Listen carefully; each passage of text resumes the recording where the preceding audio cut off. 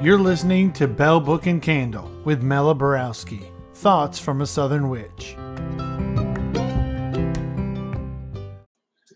Should have studied witchcraft. Should have learned to ride a broom. So me and my black cat could fly through the skies underneath the moon.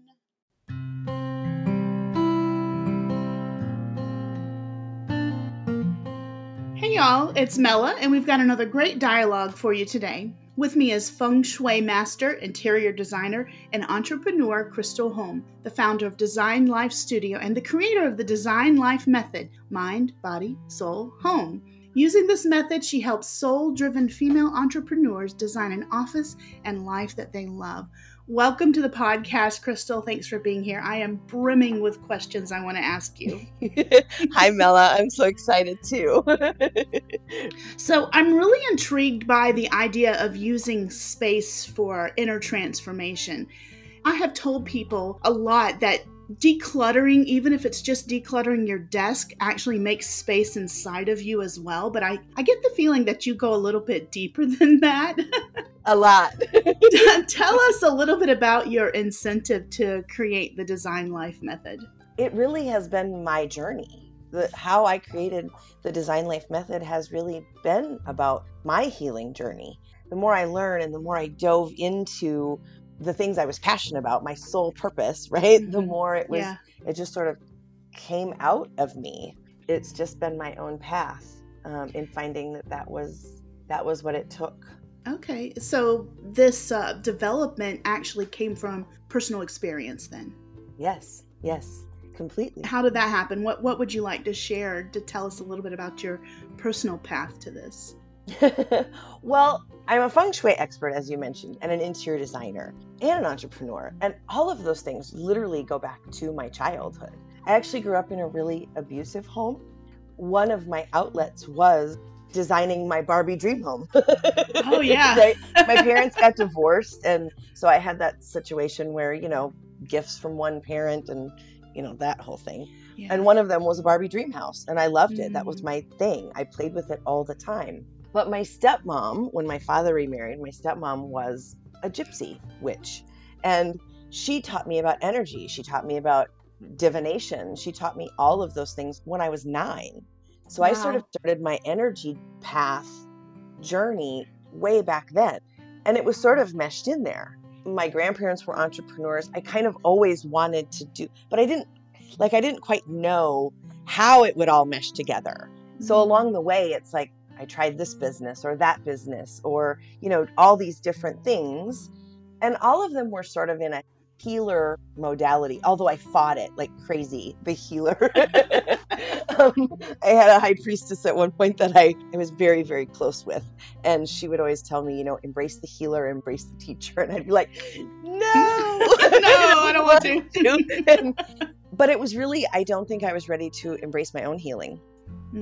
It took a while, but when I finally did, it also took all the things that I had learned about energy and raising energy, manifesting with energy, everything that I had learned along my witchy journey and my feng shui journey and my interior design journey all came together as one thing.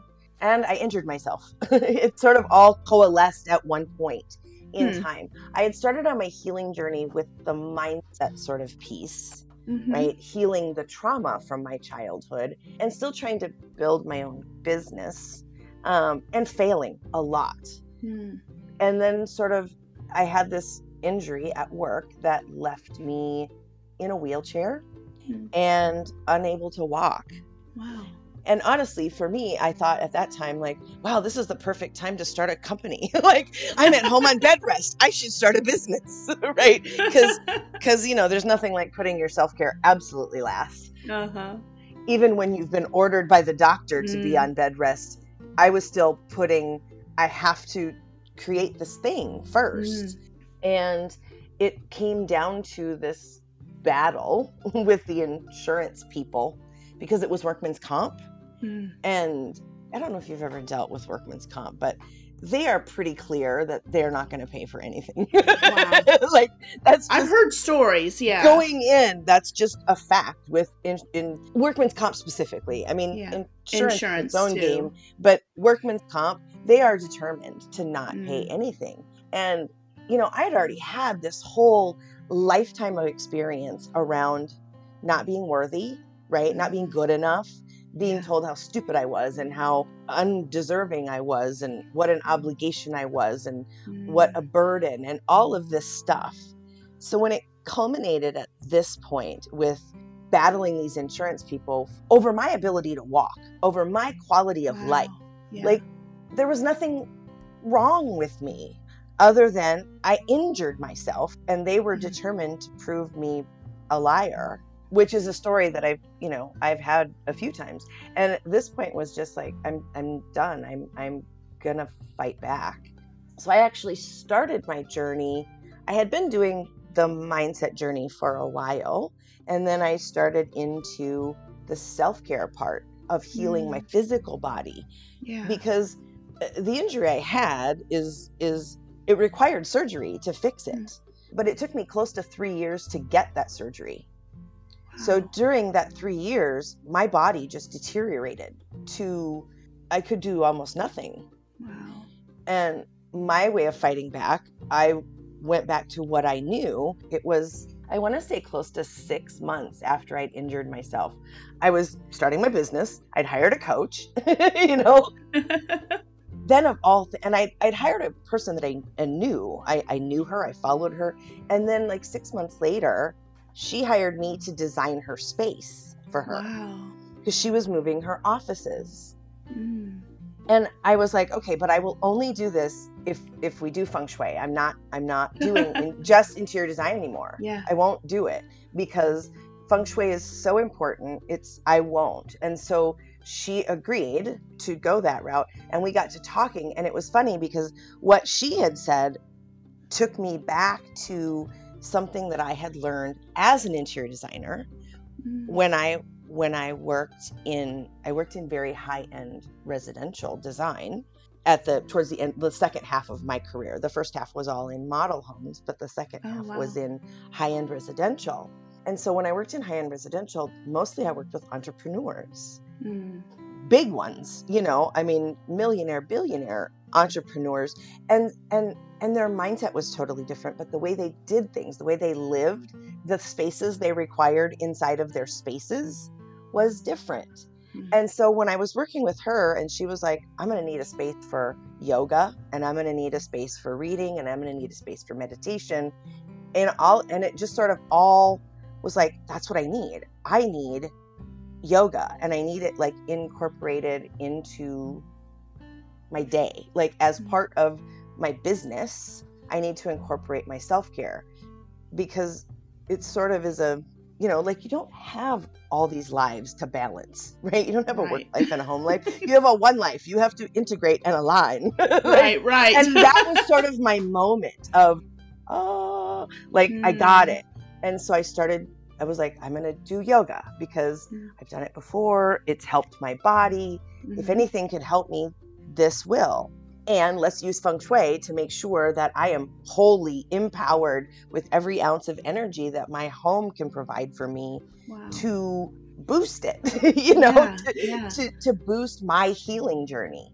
Change the energy, really, right? Change the energy. And not only to change the energy, but to use the activity to also empower my other goal over here, right? Because I'm a witch at my heart, so why not? I have business goals, I have healing goals, I have all of these things, so why not just mash it all together and make a whole system? And that's sort of when my system was born. Wow. Where I was like, if I connect all of these dots together, it all just smoothly goes together, like all the pieces of a puzzle create one big picture.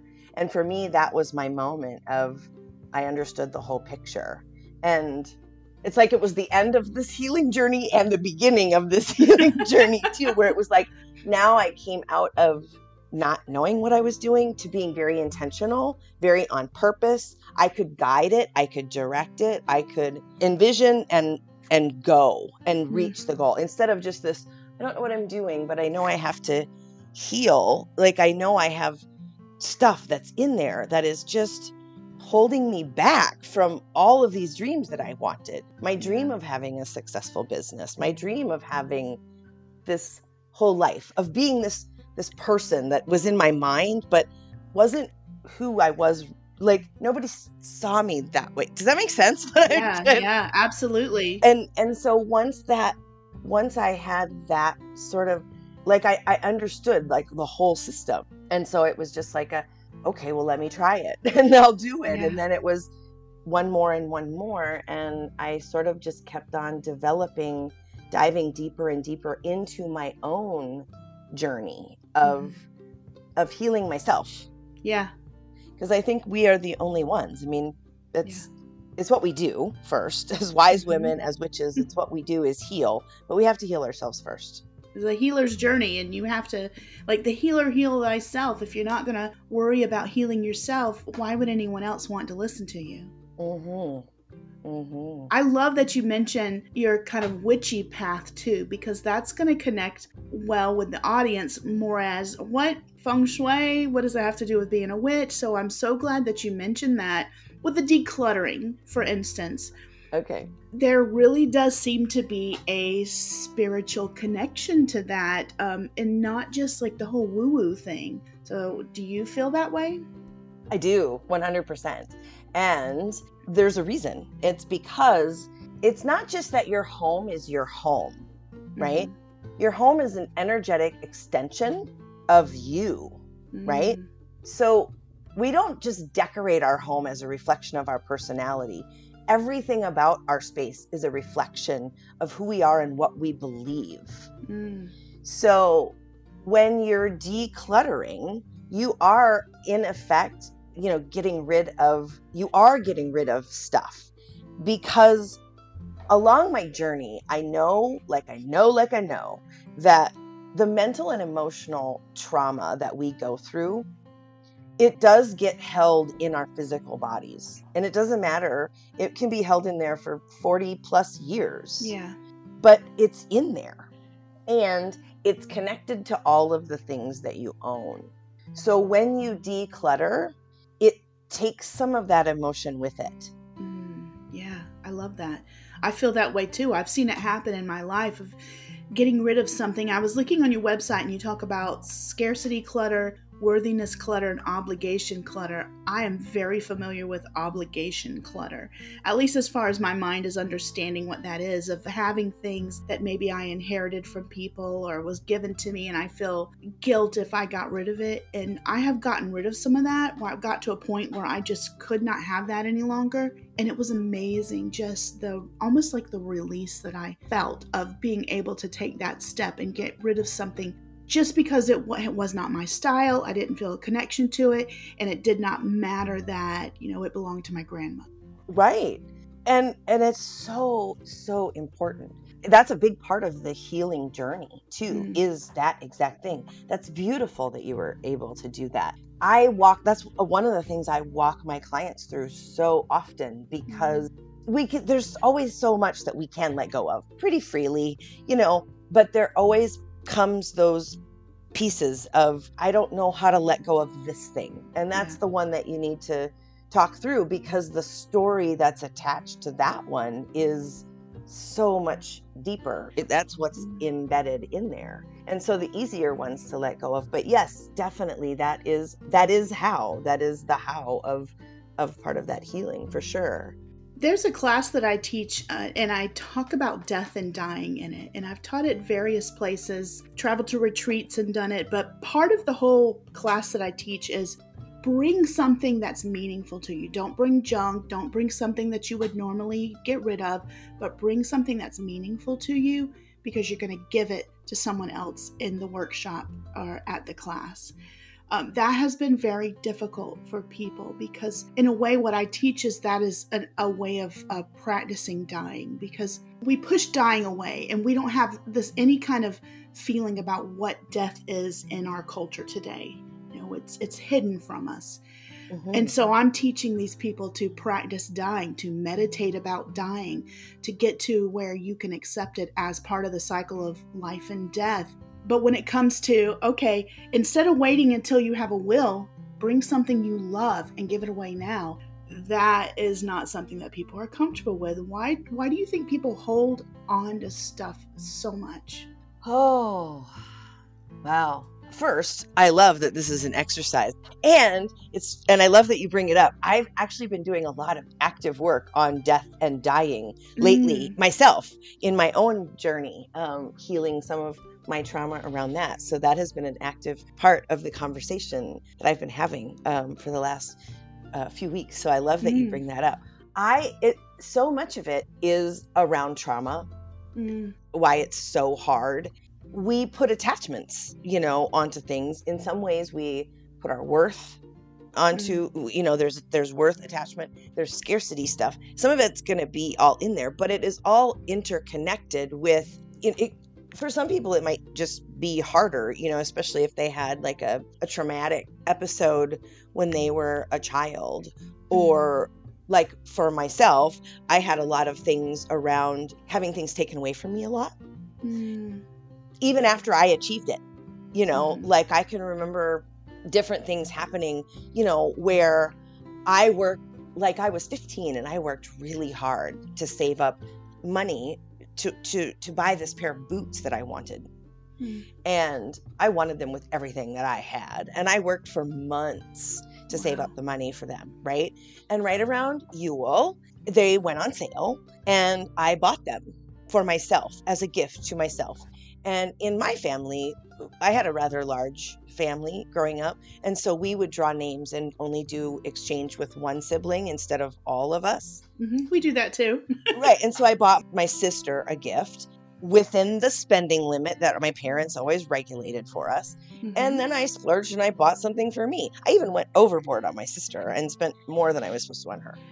And as soon as I was done and I bought the shoes, and I was just joyous, like I was totally in this celebration of achievement, right? Yeah. And before we even left the mall, my parents had a screaming fit about my selfishness and what a horrible, horrible human I was for buying this for myself when I was supposed to be spending my time buying something for my sister, which I had.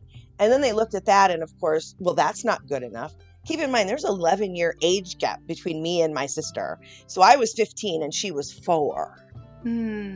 And they were judging my gift to her as not being good enough and screaming at me for doing anything nice for myself. Wow. And now that's a trauma moment. But as I've gotten old, it took away my joy. I never even wore those boots. Wow. Not once did I ever wear those boots. It took away my joy. So now as an adult, when you want my favorite thing, that's a major sacrifice for me to give up. Yeah. It is like dying because it's part of my soul. It's dead now. But that's how you come into it. You have to overcome that attitude, because it's a difference. I read an article once about a woman they were donating. I don't even remember what it was that they were going to donate. And it struck me because my kids and I always made my kids donate. We always did the decluttering thing constantly. And my son went through this of, all the broken stuff. I want to give my broken stuff, or the ripped stuff, or the crappy stuff. And if I can make money on it, hey, let me try to do that too. But in this article, it was very clear, like she had done it with her kids, and it was a moment of she noticed what the kids were giving, and it was just this clear aha moment of, I never taught my kids that you give generously. You give the best of what you have, because most of us are taught to give from scarcity, right? You give to everybody else first, and you can have what's left over. Yeah. But the truth is there's never anything left over, right? So then you get nothing. So now when you're asking me to give up the important thing, now it's like I didn't give to myself at all. So it's a difference in, you have to shift to giving from abundance of you give the best of what you have, because there's always more. And I think that's the biggest part of the lesson. And I know that's what I work on with my clients so much too. I think that's really important. And I know that I've seen that in my own life. You just have this idea of, if I get rid of this, or I haven't worn that in a year, but if I ever wanted it, I'm not going to have the money to buy it again. Like, that's very common. So, yeah. And scarcity runs so deep. I mean, it's not just in us as individuals. I mean, it's embedded in us as a society.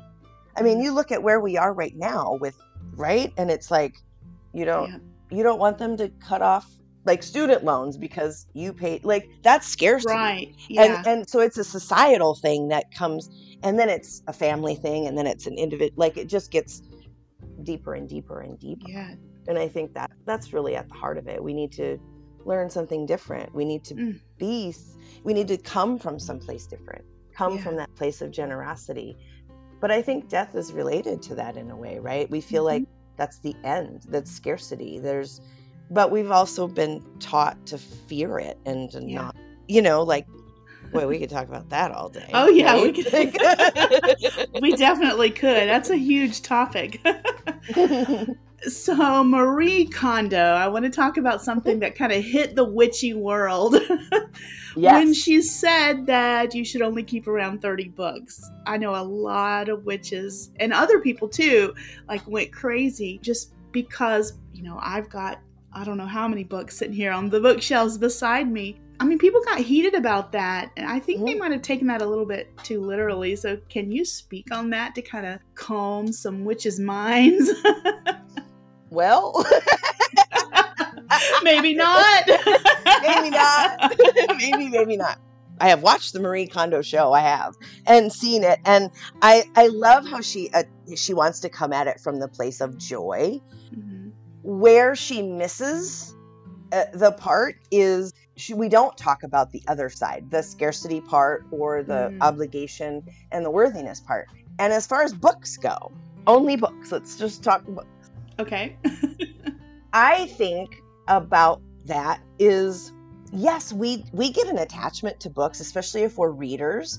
I think that's part of scarcity too. But I think that we hold on to books that we love long after we have incorporated them into our being. And similar to the death thing, we don't want to let it go, but it doesn't belong to you anymore. It belongs to someone else. Someone else needs it. I've got I used to. I had to go through the get rid of thing. And I went through this a long time ago. When I moved overseas in 2008, and I had a 6-foot by 6-foot bookshelf that was full. Let me tell you. Getting rid of those books was one of the hardest things I ever had to do, because there were some that I'd never read. There's probably hundreds on there. There's probably a couple thousand books on this bookshelf, right? And so, but a good 100 of them I'd never read. Probably 100 more I had read so many times, they were already part of my being. But we don't want to let them go because we feel like it's part of we're letting, but you're not. You are that. You don't need it anymore. And so it's a trusting thing. It's a scarcity thing. It's something I talk about with my clients a lot. Not a lot. Because between books and crystals and oh my gosh. Huh? Rocks. I have bags full of rocks just all over my house. Right. We have to empty glass jars. I mean, if you're a witch, you got empty glass jars. That's what I was going to say. I had to. Well, and we're mobile. We picked up a couple of years ago, and we just travel from place to place to place. So I keep a very small amount of things with us as we travel. And I had so many jars. I was just like, oh my God. And I couldn't just get rid of them. I was just like, I had, like 50 jars after a long stint. We were in Washington for a few months. And I was just like, I don't know what to do with these jars. I don't know anybody here to give them to, but I can't just throw them away. And so, I was just like in a total conundrum over like 50 jars that I just was like, we're going to have to take these to the Goodwill. Just because. That's so funny. When we moved here, When I started pulling all the glass jars out of my cabinets before we moved to this house, and we had raised our children at that other house, so a long time at that house. My husband just said, I am not moving boxes of empty glass jars. You are going to have to donate or recycle or something. So I've been trying to be really good. He's so proud of me when I actually recycle a glass jar now. And books awesome. too. He got so tired of the books. He said, you're going to have to put books in small boxes because I can't even lift them. Lift the box. Oh, yeah. Yeah, that. I've been there. I've been there too.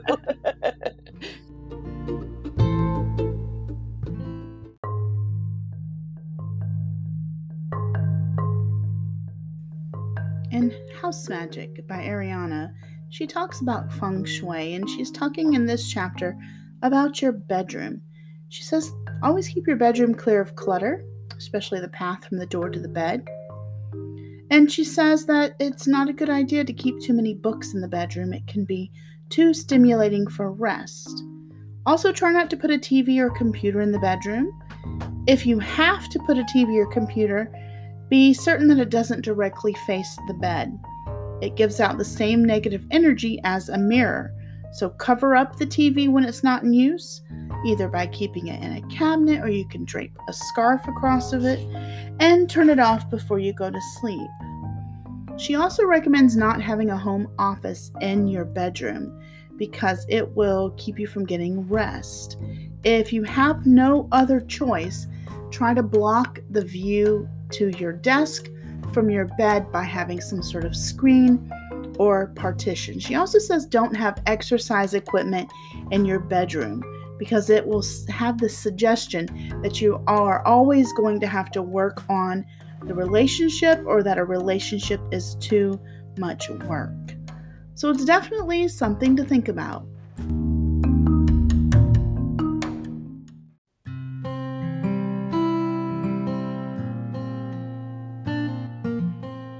What do you think is one of the worst things that you see people do with interior design that might create some blocks in our life? Is there like a number one or top two things people do? We really mostly live out of instinct, right? I talked a little bit about living intentionally, but because our home is an extension of who we are, most people just sort of move in and it's all the same. Like even when you moved, probably a lot of the same things went into the same rooms that they were in before.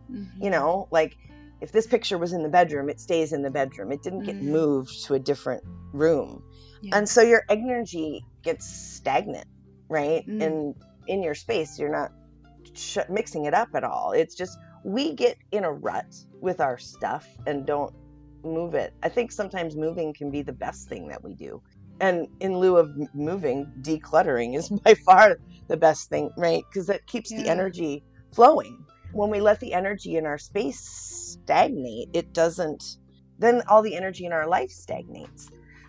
And so I think, yeah, that's one. And we treat it like it's an afterthought. That's kind of the other thing, right? But it's just a reflection of how we treat ourselves. Yeah. Because, like I say, it's an extension of you. So when you're treating your home as an afterthought, what you're really doing is treating yourself as an afterthought, right? So when you're not decluttering or you're not cleaning, but like trying to work through the mess. Yeah. I don't know about you. I cannot work through the mess. I remember when I was in college trying to work through the mess, and it would be like, I would get to a point where I'm just like, I can't think anymore. And you just drop everything and it's like, I got to clean. Yeah. Because I just can't think anymore. But I think a lot of us become numb to it. Yeah. And so then everything is stagnant. And then we wonder why our business struggles. Like, why aren't we making money? Why aren't we having as many clients as we want? Why are the ideas not flowing? Why is it so hard to build an audience or to be seen as an expert or an industry leader in what we do? I think it's because of the energy is stagnant. The energy in our space is stagnant. So therefore the energy in our lives is stagnant, because everything in your home will reflect what's happening in, beyond that.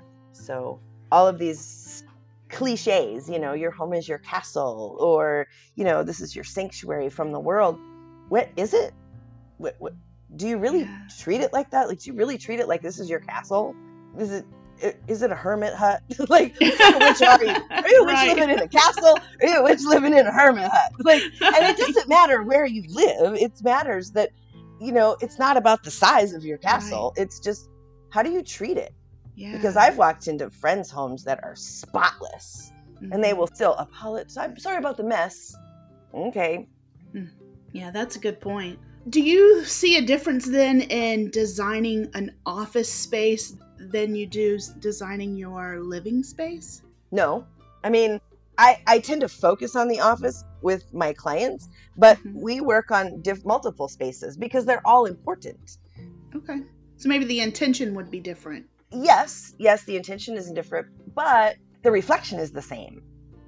Right? So if, like when I work with clients, we work specifically in their office because I work with entrepreneurs to help them with the feng shui so that it boosts the business as well as everything else, right? It's like casting spells for every client, right? We're manifesting the energy in their office to boost their business space, right? Yeah. Because if we get the energy flowing in their space, the energy in their business will flow as well. That's really what feng shui is. It's about the energy of your space and how you use it and how you manipulate it and harness it to achieve what you want. And so with my clients, because of who they are, that dictates why we focus in the office. But everything that I teach them in the office applies to every room in their house. Okay. You're a feng shui master. I think people get really overwhelmed when they start digging into feng shui.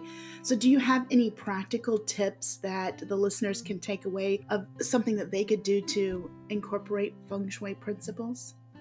There's so much to it. There's so much to it. Some very practical things. A lot of them I've already said throughout the day, because feng shui is just the study of your relationship with your space. Right? There's a lot of technical stuff to it. There's a lot of, math and science and whatever if you want to get really, really technical. But the simple fact is it's all about your relationship with your space on one scale or another. Your home, your town, your state, your country, your globe, right? Feng shui applies to all of it. So bring it down to just here. Decluttering, cleaning, showing love to your space. It's a great way to show love to yourself. Buy yourself some flowers, clean a closet, do something nice for your home, not as I have to clean, stick a cleaning, but because it is a way to self-care. It is a way to love yourself. It's a way to show yourself that you love yourself, because who doesn't like coming home to a clean house? I don't know about you, but I grew up with we're going on vacation, we have to clean because absolutely, yes, we want to come home to a clean house. Like, yes, okay, I'm that person, right? But why do we wait till we're on vacation? Like, otherwise, it's always a chore. But it's a shift in perspective. That's the biggest thing about transformation is you have to learn perspective. You can't transform with one perspective. You have to be able to, right? You have to be able to see the other side of to do it. So if you just start treating your home a little differently, you're going to start treating yourself a little differently. Same like when you clean and declutter, you feel that space, that it's a hollowness, but it's an open hollowness. It's room for creation. That's right. And as women, that's our gift, right? We create. And the things we create, we birth. We create children, we create courses, we create businesses, we create systems, we birth those things. But we have to have room for them. You have to make that room for them by decluttering your space and your mindset and your calendar and all the things. Yeah, that is so important. And if people are having trouble finding time or they're blocked with creativity, maybe they do need to declutter their home. Maybe that would clear up space inside of them. They do, yes. It would create alignment. That's what it does. It creates, I call it soul and space alignment. It's alignment between you and your home. And soul is dual purpose for me, right? Soul is me and my soul purpose. right? So for me, that's what I call it, soul and space alignment. It's me aligning with my space and my purpose. And when I get those three pieces working together, it's a spell that won't fail. I love that. Let me ask about sacred space. My office kind of doubles as I have my altar and different things. Any advice or tips for making a powerful sacred space that would include maybe an altar? Well, come to my class for one. I would do that. Come to my class, because that's what we do in a soul and space alignment is we create that. I highly encourage it in your office. I feel like the best thing that you can do for your business is self-care. Multiple forms of it. I have 3 or 4 different self-care practices that are all a part of my business day. So I highly encourage it to definitely have that practice. There's so much, like with an altar, I like to even use feng shui, use the Bagua map as a way to align what you're putting on your altar, right? You can use it to empower the same way you would use your space. Again, it applies in large and small areas, whether it's a tabletop or a room or a whole home, like I said, or your whole town or your whole globe. Feng shui can be applied to all of it because it's all about the alignment of the energy, right? Of space. The Bagua map has to do with directions, correct? Well, sort of. Okay. Sort of. It does, but that's a professional. If you're going to start looking at directions and stuff, you're getting into professional, like the confusing part, right? And it's not that it's confusing. It is, and it's not. That's the part that sort of like you just need somebody to teach you how to do that. That's math and science, and just it's a very logical system. But using it just as flow or as like a map of your space, it doesn't relate to the directions as much as it just relates to the space that you're applying it to. Okay, great.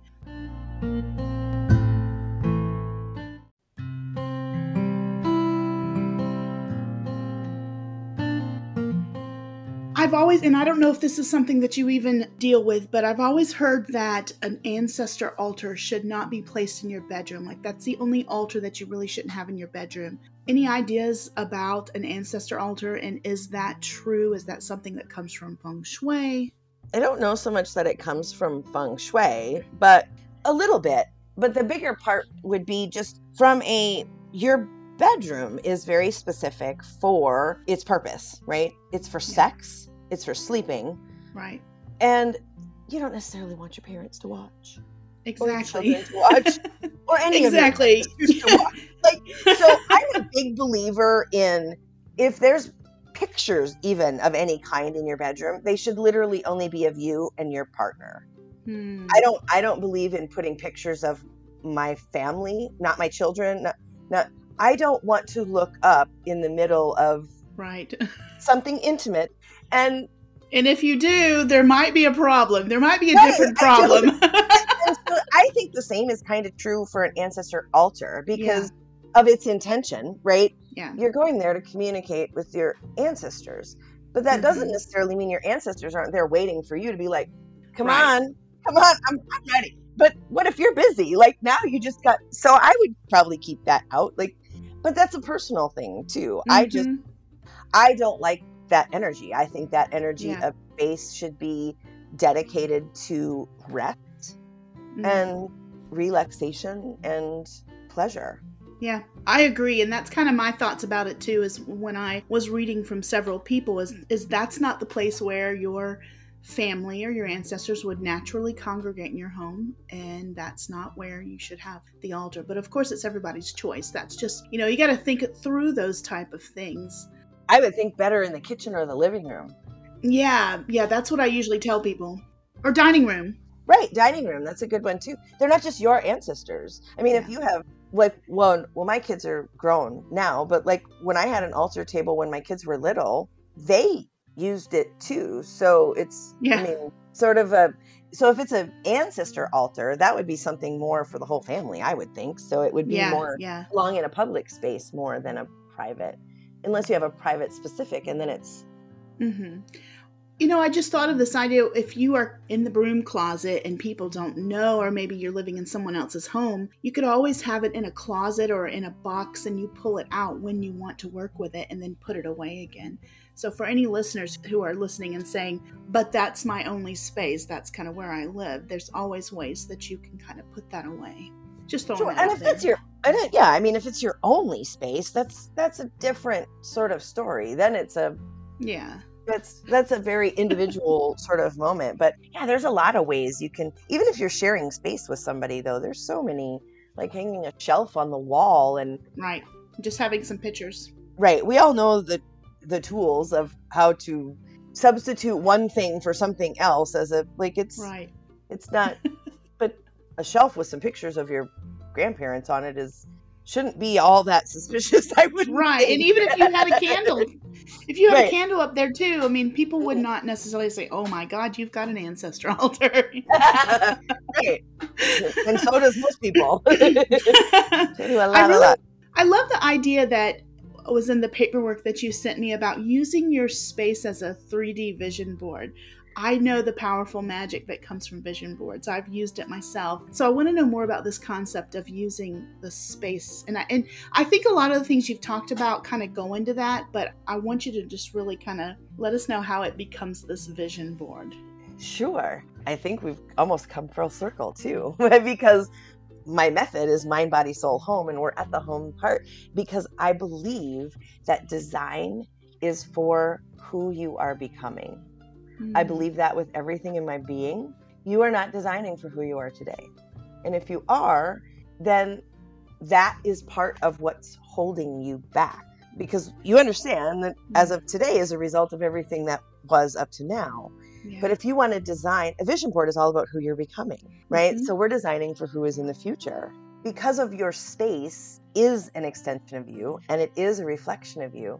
If you design for the woman that you want to be, you kind of don't have any choice but to become that woman, right? Because you're going to have to be her even to step into the being of, it's reflected to you every day. You can't help but become that. So instead of just having a single vision board on your wall, when your whole space is reflective of, this is who I want to be, this is who I am, this is what, you don't have a choice but to become that woman. The process will make you her. That's powerful magic. It's very powerful magic. And that is what is so rewarding about my work and what I do and why I love it so much. Tell us about the offering, the promotion that you have that you're gifting to the listeners. Well, I have a 5-step process to decluttering. And I have it as a very simple download available that you can have for free.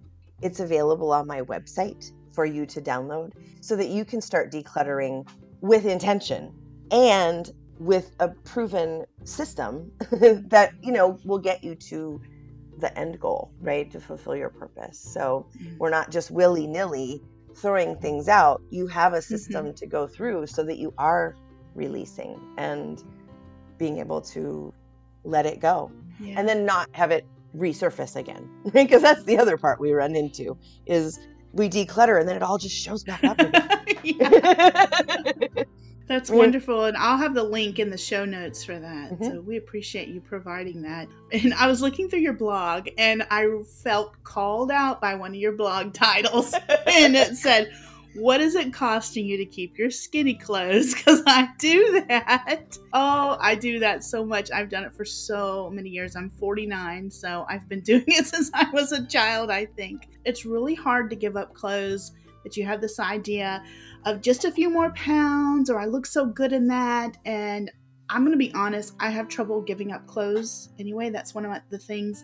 I get in trouble with my husband and my family. I will wear things till they have holes in them, literally holes in them. Keeping our skinny clothes, why don't we want to do this? Because we don't trust. We don't trust that the universe will give us something that we love just as much.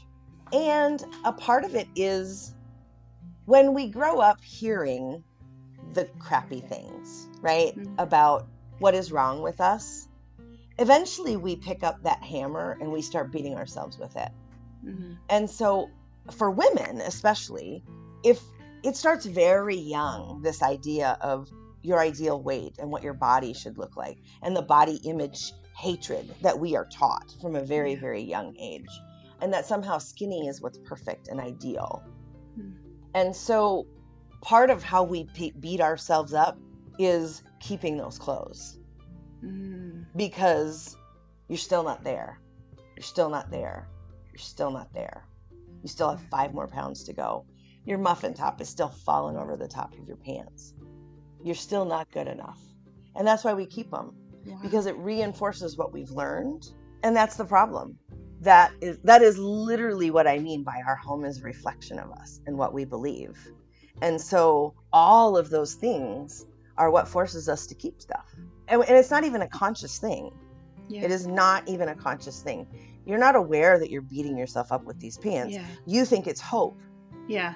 But you deserve something right now today that fits you and makes you feel beautiful and gorgeous and wonderful in the body you have. Not in the body you had when you were 20 or 18 or 35 or 45 or last month, right? Yeah. We've all been in a pandemic for a year.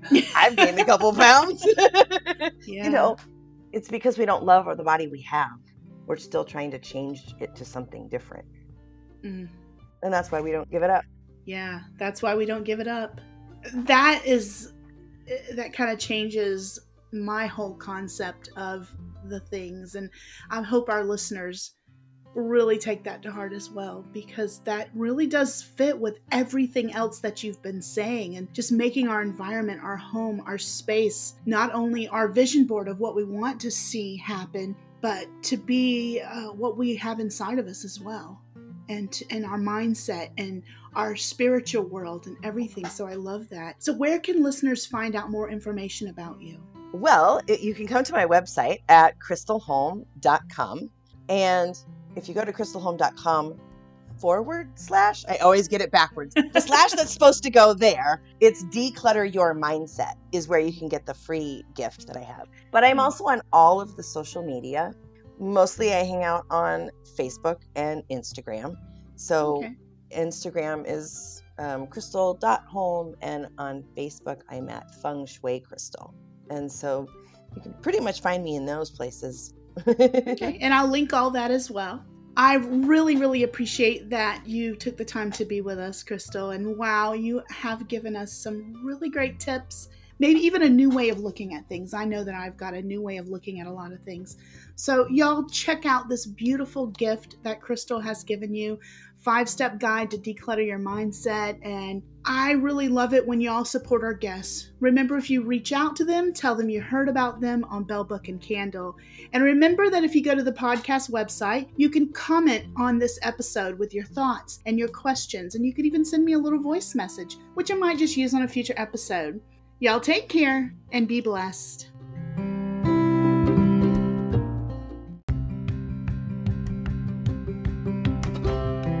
Thank you all for listening to Bell Book and Candle. You can follow Mela on Instagram and Facebook at Bell Book Candle SC. That's Bell, Belle, or become a patron at patreon.com / Bell Book Candle.